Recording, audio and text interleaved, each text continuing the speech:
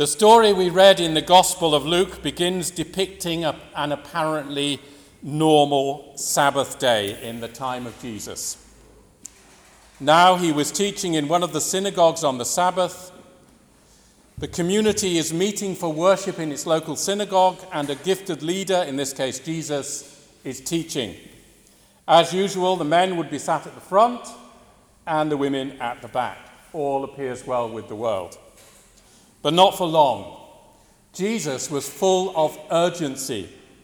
He was burning with the knowledge of the crisis his people were facing, a spiritual and political crisis which threatened the end of their way of life and would result in even greater suffering of the weakest and most vulnerable members of their society. And the urgency of this crisis was compounded by the failure of the leaders of society to acknowledge it or to take adequate action to prepare for it. The leaders of the day were refusing to see the signs of the times.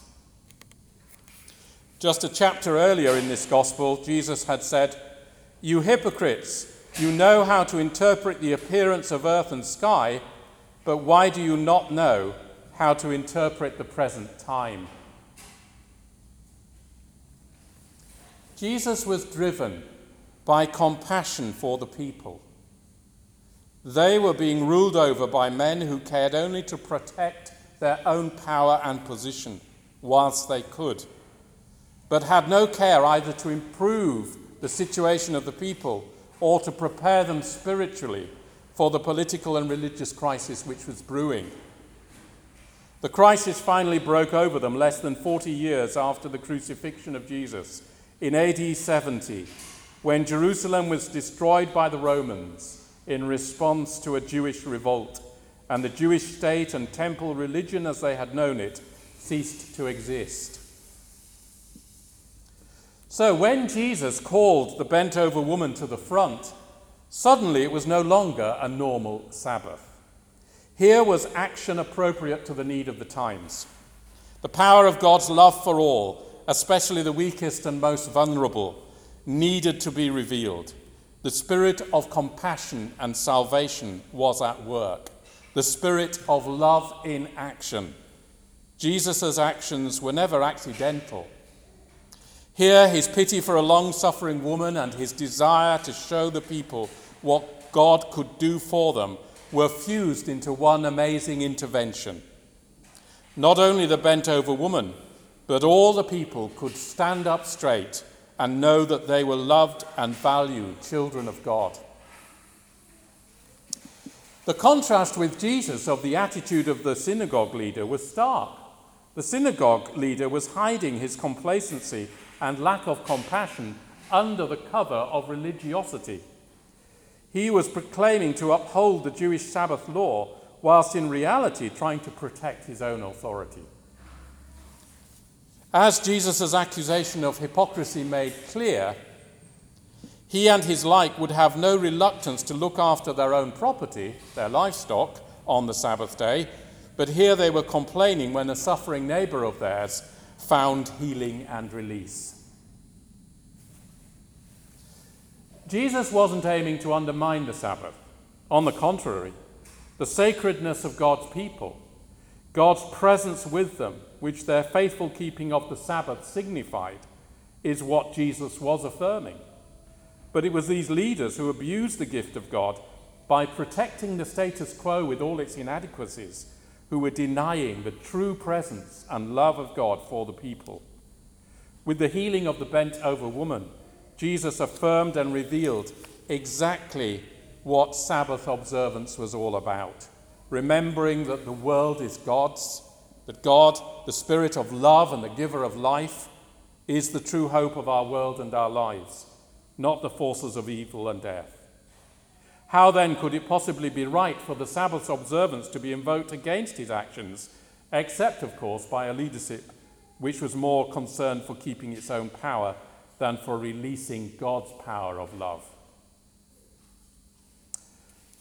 Well, what inspiration can we gain from this episode in the ministry of Jesus? Firstly, we are reminded that the touch of Jesus brings healing. Jesus saw the need of the woman. He felt compassion for her. He called to her. He laid his hands on her. We who are now the hands, feet, and eyes of Christ in the world are called and empowered to be God's healing in the world.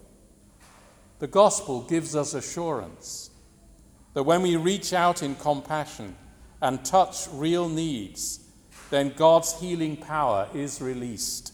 Lives may be changed by the love of Christ. Secondly, we are challenged by this gospel, and indeed the whole of the Gospels, by the urgency of God's call upon us. We can never settle for the status quo, never imagine that the way things are ordered now in church or in society is good enough. Especially we are challenged to see the signs of the times, to see there are ways we are being governed and ways our society and economy is being run which are death-dealing rather than life-enhancing. What can we do to help new ways come into being? Thirdly, the gospel of Christ challenges us to see that it is an outworking of human sinfulness, that needful changes to the way things are may be resisted by ourselves as well as others. Because we are served well, we are quite comfortable for the time being with the status quo, regardless of those who suffer and need help, which can only be provided by changes to the way things are.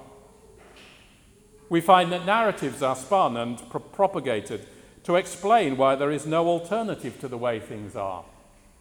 Even in the 21st century, which has seen so much wealth already generated across the world, still there are voices telling us that the poor, the homeless, even the sick must not expect too much help from the public purse, because it's likely that they are in that situation, these voices say, implicitly if not out loud, that they fail to make an effort to better themselves.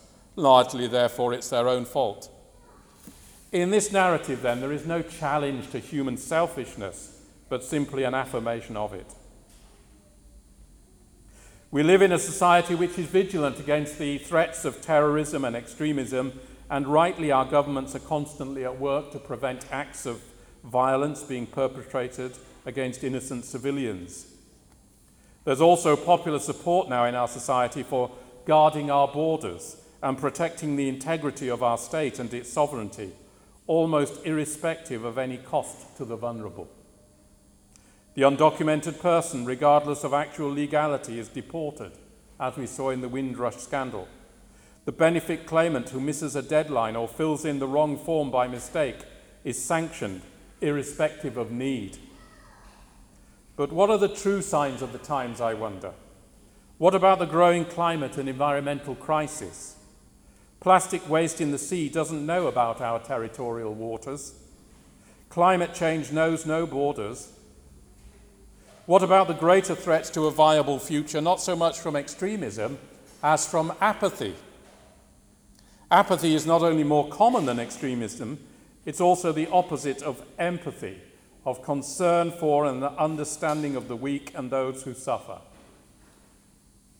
We are learning and seeing ever more about the violation of the earth and its life that is a result of the way our economic life is conducted. We see governments and corporations pretending concern without being willing to allocate the necessary resources and leadership to make the changes that would make a real difference.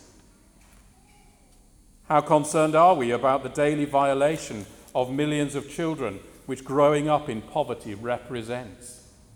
Or about the violation of aspiration and hope for young people represented by the lack of affordable homes and opportunities? Do we shrug and think there is no alternative? I may seem to have come a long way in this sermon from the bent-over woman in the synagogue in Palestine, but this was even more than a story of Jesus' compassion for a person in need. It was an act of prophetic witness on Jesus' part, an urgent call for a change to the religious and social status quo, which allowed a woman to suffer unrelieved for 18 years, and which was indicative of a society headed for destruction. It was a demonstration that there was an alternative to that settled order of things, that the Spirit of love changes lives and turns upside down the powers that be. Amen.